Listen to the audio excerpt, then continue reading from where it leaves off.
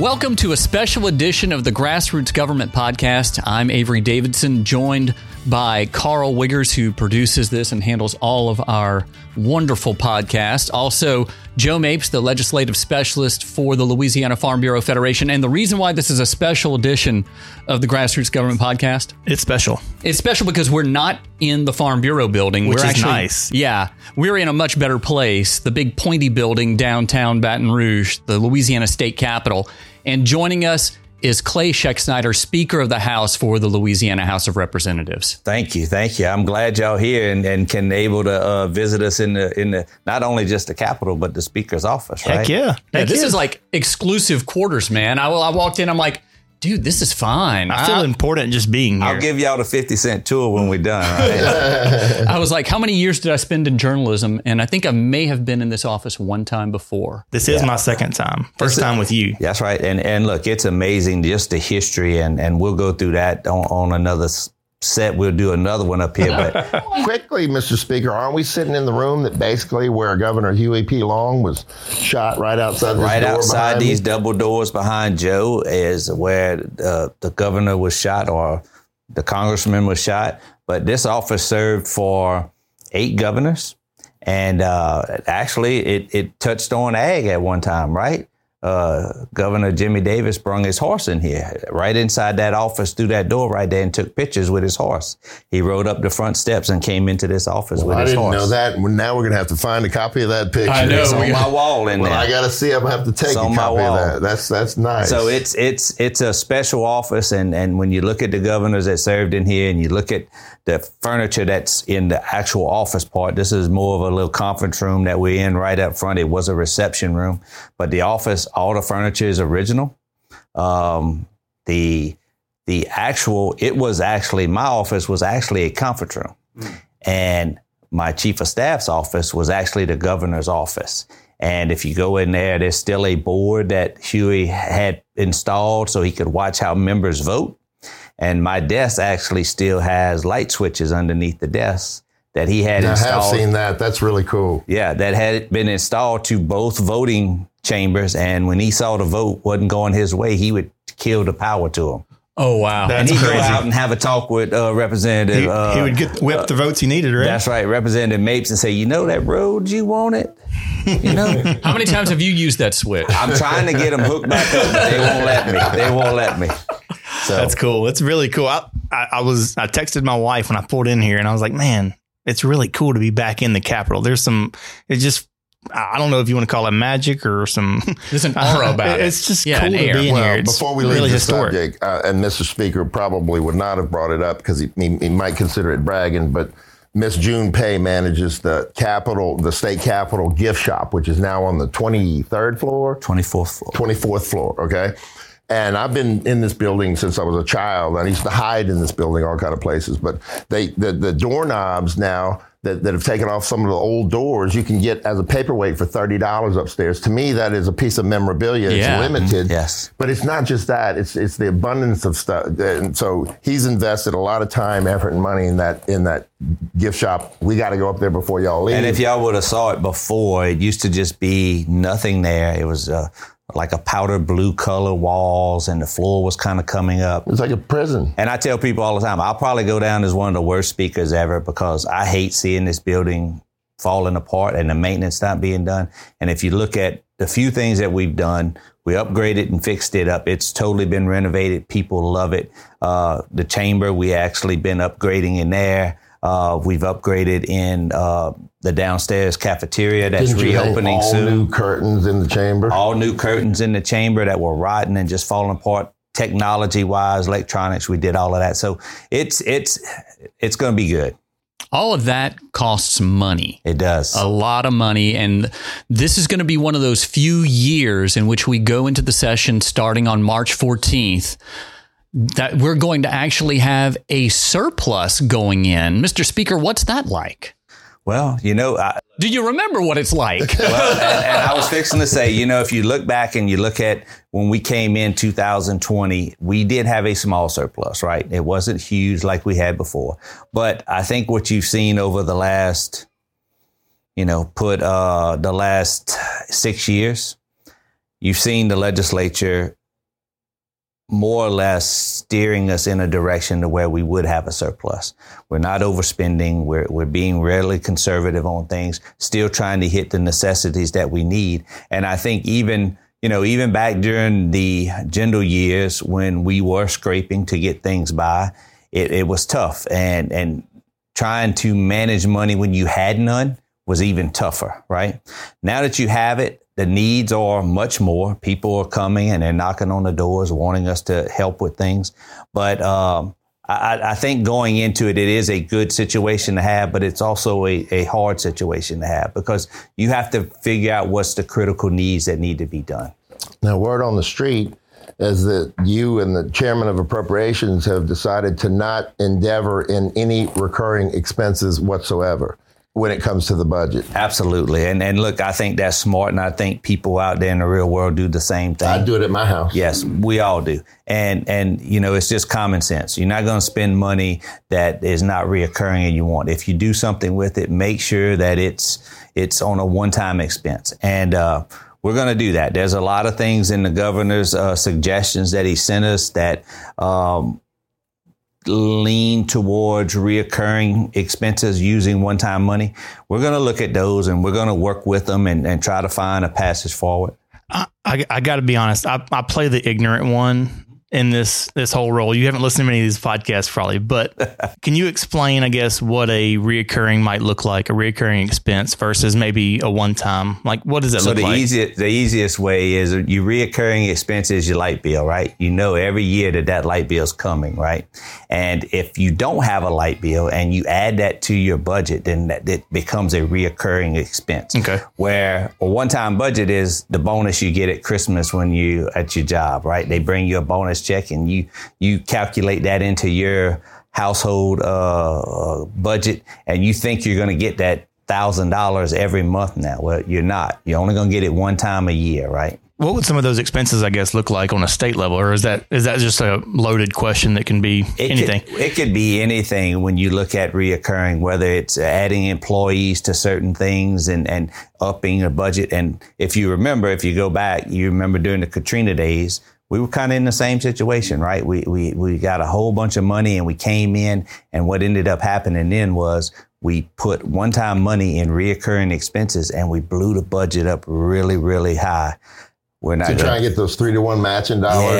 We're not going to do that. We're not going to do that this time. You're going to see us using one-time money on one-time projects, and hopefully we get a lot of things that are, my passion on it is making sure that they're shovel ready. Make sure that these projects are something that the people of Louisiana can see and that they need right now. So road improvements, bridges, lots of infrastructure that you pay one time and then you might have to pay a little bit for maintenance later on, but you're saving the maintenance costs that you have now because we have roads that are falling apart. I mean, I went up to Morehouse Parish where literally 2 to 3 foot ruts on a parish road. Yes. Oh, I've got a video of that he made. We'll send it to you. You won't believe it. You'll think we're making it up. And look, not only just roads and bridges, but roads and bridges where the jobs are actually ready to be done. I don't want to put money on a project that's 20 years away, right? I want to put money on projects that have been in the pipeline that are essential and we need them. And I want to put those dollars there so we can get them going now. That also gives it's a good return on investment because you can see where that money went next year or 2 years from now when that bridge is completed. Prior to the COVID money coming in, because the COVID money for infrastructure, for example, says you can only spend it on one-time expenses, not recurring. Because I see this at least having an effect on the legislature too, of their general thinking of how to handle the budget, right? And look, we thought about it in those ways. The one thing that you didn't have as much as what we have right now. And now that we have it, we have to be really smart. You look at the things that we've done the last couple of years when it came to the Main Street program and helping businesses back home. That's a one-time expense, right, that we can do and we can help with. You look at the loggers program that we did to help the loggers during the COVID and they struggled. We put that program in place.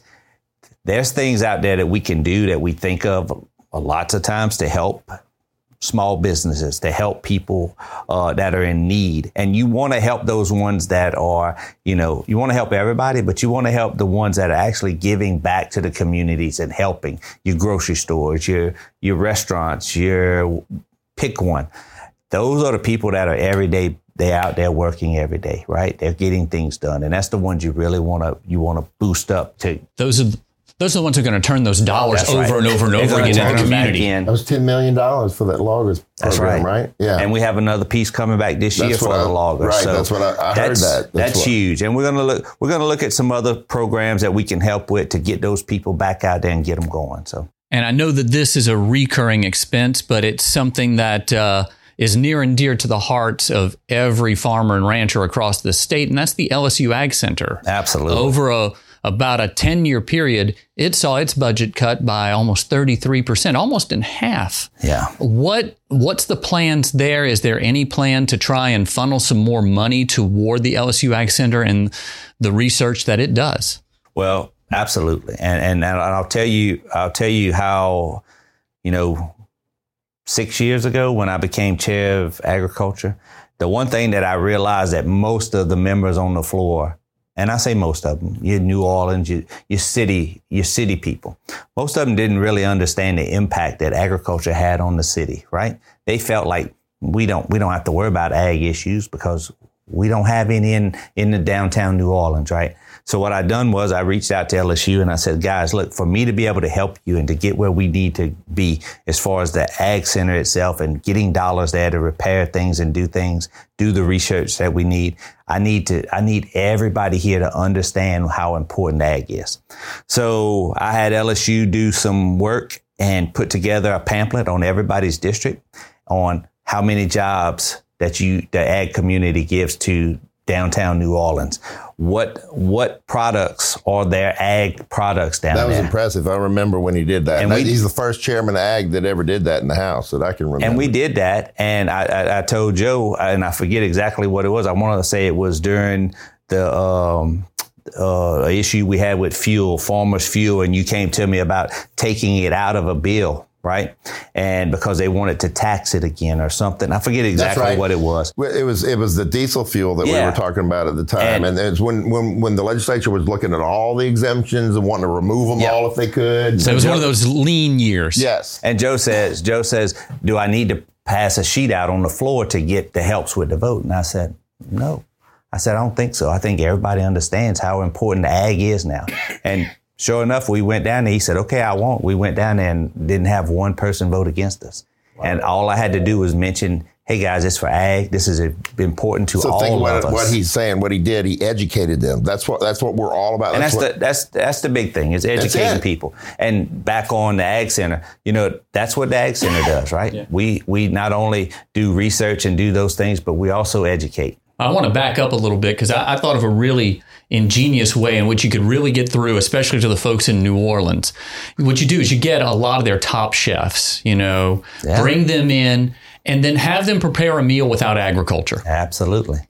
Well, you know what they did in South Carolina? It might be a piece of cardboard. I was about to say air and water. That's about all you're going to have. I don't want that meal. I don't want that meal. You don't want to be invited to that one? No, I think it was the South Carolina Farm Bureau hosted a lunch in the Capitol for the legislature one day. And when they all got there, they opened the chafing dishes and there was nothing in them. And then later, after they understood the value of the farmer, then they offered them hot dogs and hamburgers, on the side. They had something over there. But yeah, no farmers, no food. That's right. Is a bumper sticker that we really like. You also like that statistic from that recent survey about. Yeah, with a recent survey results have come in, and they've shown that 4 out of 4 people eat food. So, we're going to stick with continuing to grow it. I like that. Well, but back to the Ag Center, a lot of folks probably don't realize how deep the research is that they do. The money that actually brings in to the Ag Center, to the university, the patents they have on some of these seed varieties, Clearfield rice. I mean, that is a huge boon for the Ag Center and it being self-sustaining, not needing as much from the state. And that's important to know, because think about it, if we didn't have those things at LSU, if LSU wasn't that far ahead of a lot of other universities when it came to the ag side, right? And think about how much money we would have to put in if we didn't have that income. What the Ag Center comes in and what they ask for is it's not anything major by no means. When you compare us to other states, you pick one, Georgia, Alabama, South Carolina, you look at what their Ag Center gets, they get a good, substantial bit more than what we have been able to give. But I think with where we are today and where we were the last 2 years, I think we've made a huge increase into the ag centers and putting money in there. I think last year we put $7 million in. That's right. And that's a huge bump up from where we were before. It's still not enough. But I think now we have an understanding, not only just LSU Ag, but at Southern and at McNeese, we all have a piece.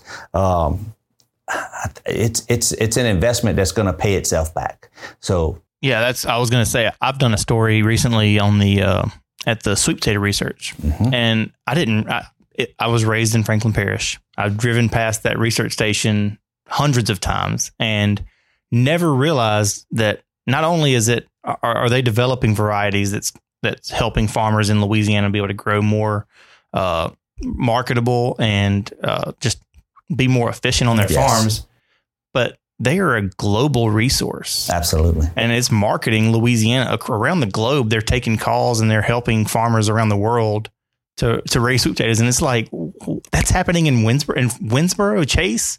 Well, and you know, the funny thing, and I say that when you look at products that we develop here with ag, whether it's the sweet potatoes or whether it's hot sauces or whether it's dishes that we have. My son travels and he goes all over the world. He loves it. I don't. I particularly like staying in the United States, right?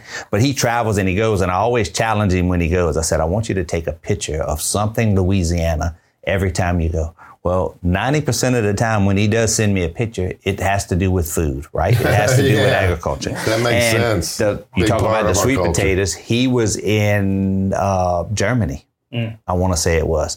And sure enough, he was at a restaurant and they happened to be unloading a truck and it was Louisiana sweet potatoes. Yeah. Wow. It's a global reach. And that's what the Ag Center, I mean, we don't talk about the Ag Center or talk about Louisiana agriculture as a marketing tool to promote Louisiana, but it does. And we didn't talk about this. It's reality that it's got a much larger reach than Louisiana farmers or Louisiana's culture. Yes. And what does that do for our economy? I mean, that introduces us to people who may not know anything about Louisiana. And then suddenly, well, this is something I like. I want to go there.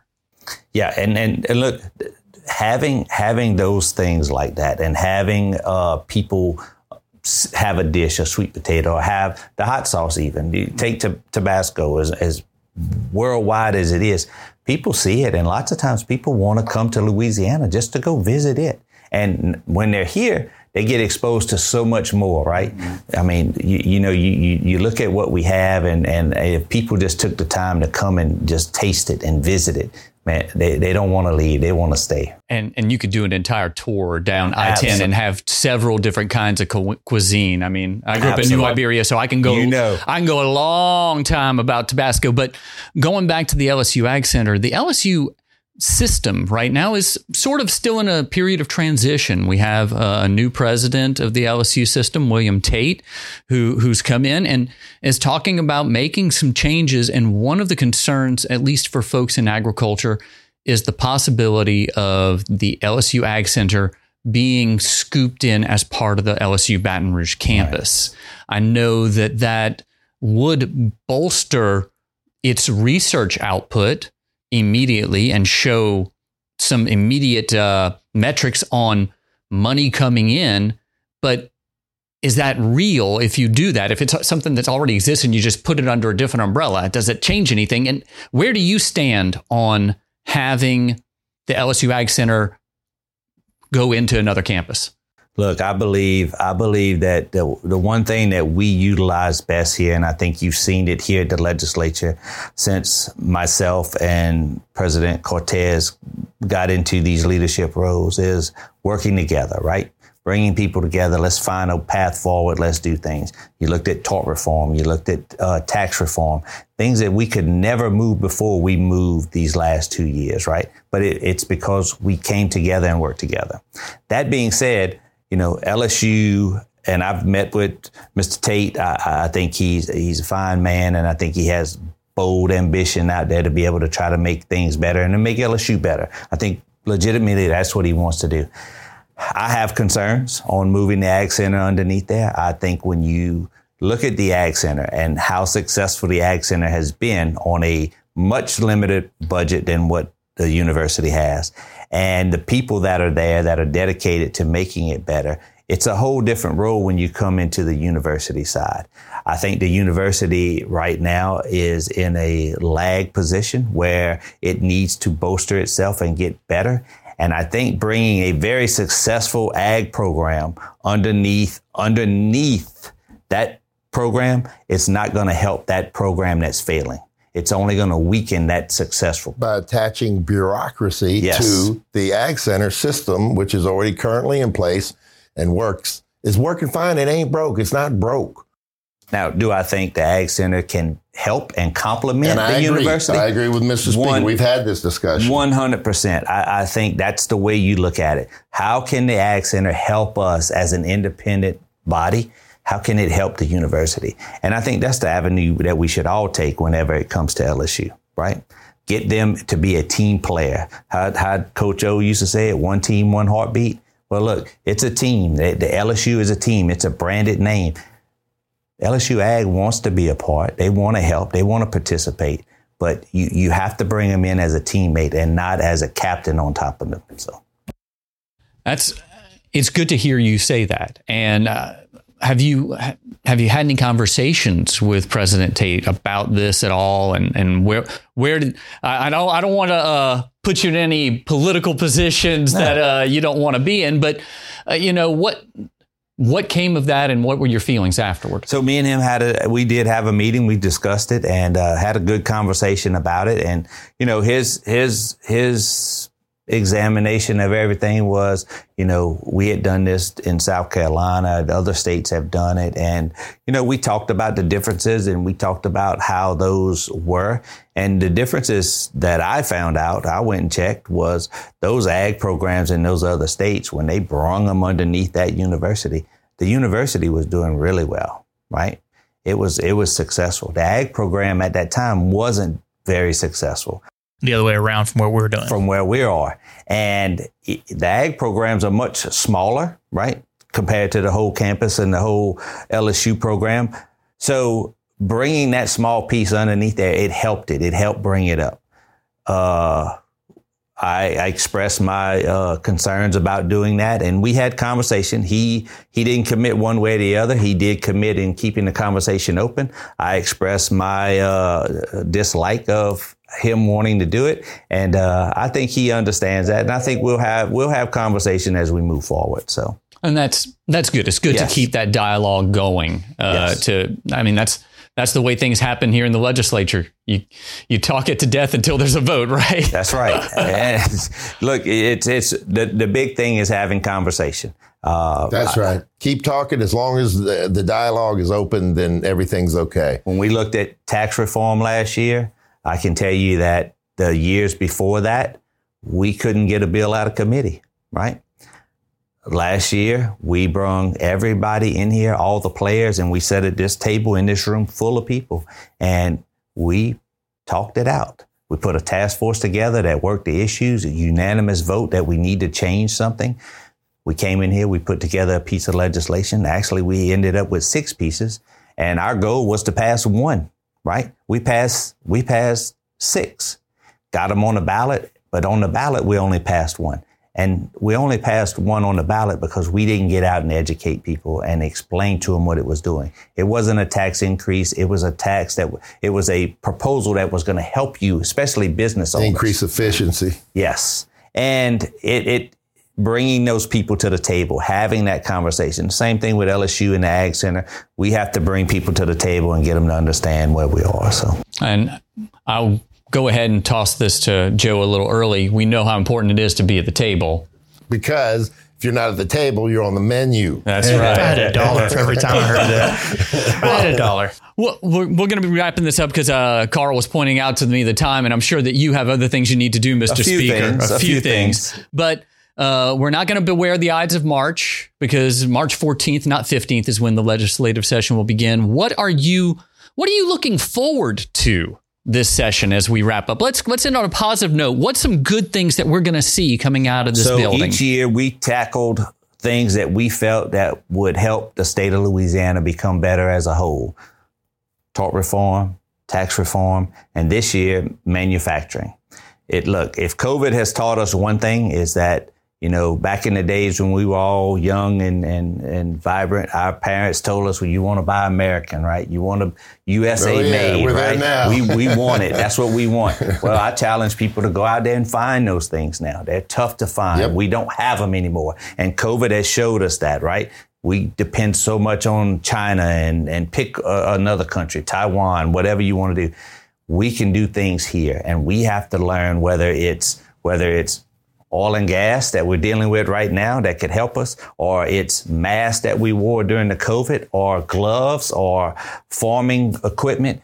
Pick one of them. We can do those things here. We have to set ourselves up to be able to do it. So we're going to have a package of bills this year that's going to focus on where we lack in bringing manufacturers and people here, workforce for those facilities, and just licensing and permitting in general to make it a little bit easier. I think if we do those things and talking to other states, we've seen what they wanted. It isn't tax incentives that keep them coming here that we're not getting, right? We're not getting those. It's certified sites. These companies want a certified site. Joe has, and I'll show you a quick example. Joe has 500 acres that he wants to lease or sell. And we know that there's companies out there that want to build, right? He has access to the water. He has access to rail, and he's close to an interstate. Joe says, I can get with the city, get with the state, get with everybody, and I can have this site ready in 6 months with sewage, power, water, whatever it needs. That company wants one-stop shopping. They don't want to come here and meet with the governor, then go meet with the school board, and then go meet with the mayor, and then go meet with the representatives. Feels like he greasing palms. They want that package already there. It's got to be turnkey. And it's ready. And that's what other states are doing, and we're not. And that's why when you travel to Georgia and you travel to South Carolina and you passing through Alabama, Mississippi, you see all those manufacturing plants. That's why. So we're going to work on that. That's going to be huge, not only just for Louisiana, but for the country. If we can make that happen here, we're in the center part of the country. We can distribute out to the west. We can distribute out to the east and the north from right here. And we got the largest ports. I mean, we have it. We need to utilize it. Before we end, you've got 2 years left as speaker, right? This year and next year. How can Farm Bureau help you in your speakership over the next 2 years? And I think we discussed it across the whole show, the whole program. Be at the table with us. And look, we won't always agree. We're going to see things different, but let's not go out and I won't throw Joe under the bus. Joe won't throw me. Farm Bureau won't throw me under. Let's work together and find a positive avenue forward. And I think we can do that. Well, we can commit to that. Heck yeah. Building on that, how important is Farm Bureau, but also just that involvement as a representative? I mean, you're a leadership here, but you're also, you're a representative. How important is it to hear from the grassroots? It is very important. And I can tell you, I value that more than any other statistic or stat that I get is from those grassroots people, from my farmers when I'm in St. James or St. John, when I'm up in Livingston with my strawberry farmer, hearing their concerns and wanting to help, that's important to me. I can come back here and I can listen to everything about Bossier and everything about anywhere else that may not, it may be a Google search. I know what my Google search is back home, right? Those guys tell me, and that's what I like to have. I wouldn't use Greg Gravois as my Google search. I'm just saying that back Vacherie cane farmer might get you in some trouble. Well, Mr. Speaker, I appreciate you taking all this time to meet with us, especially pretty much leading into the session. Your time's valuable right now, and we appreciate the fact that you gave it to us. And I'm glad you said that. But look, I thank y'all for what y'all do. Y'all know I'm a huge fan of y'all. I share your programs on all my social medias, and it's important what y'all do and to keep people engaged. And this office is always open anytime we can help y'all and keep Louisiana moving forward. So thank you. You see, Carl, when Brittany kicks you out, you got a place to come crash. On behalf of Carl Wiggers and Joe Mapes, I'm Avery Davidson. Thank you for joining us for the Grassroots Government Podcast. And because remember, you got to listen and be at the table, because if you're not at the table, you're on the menu.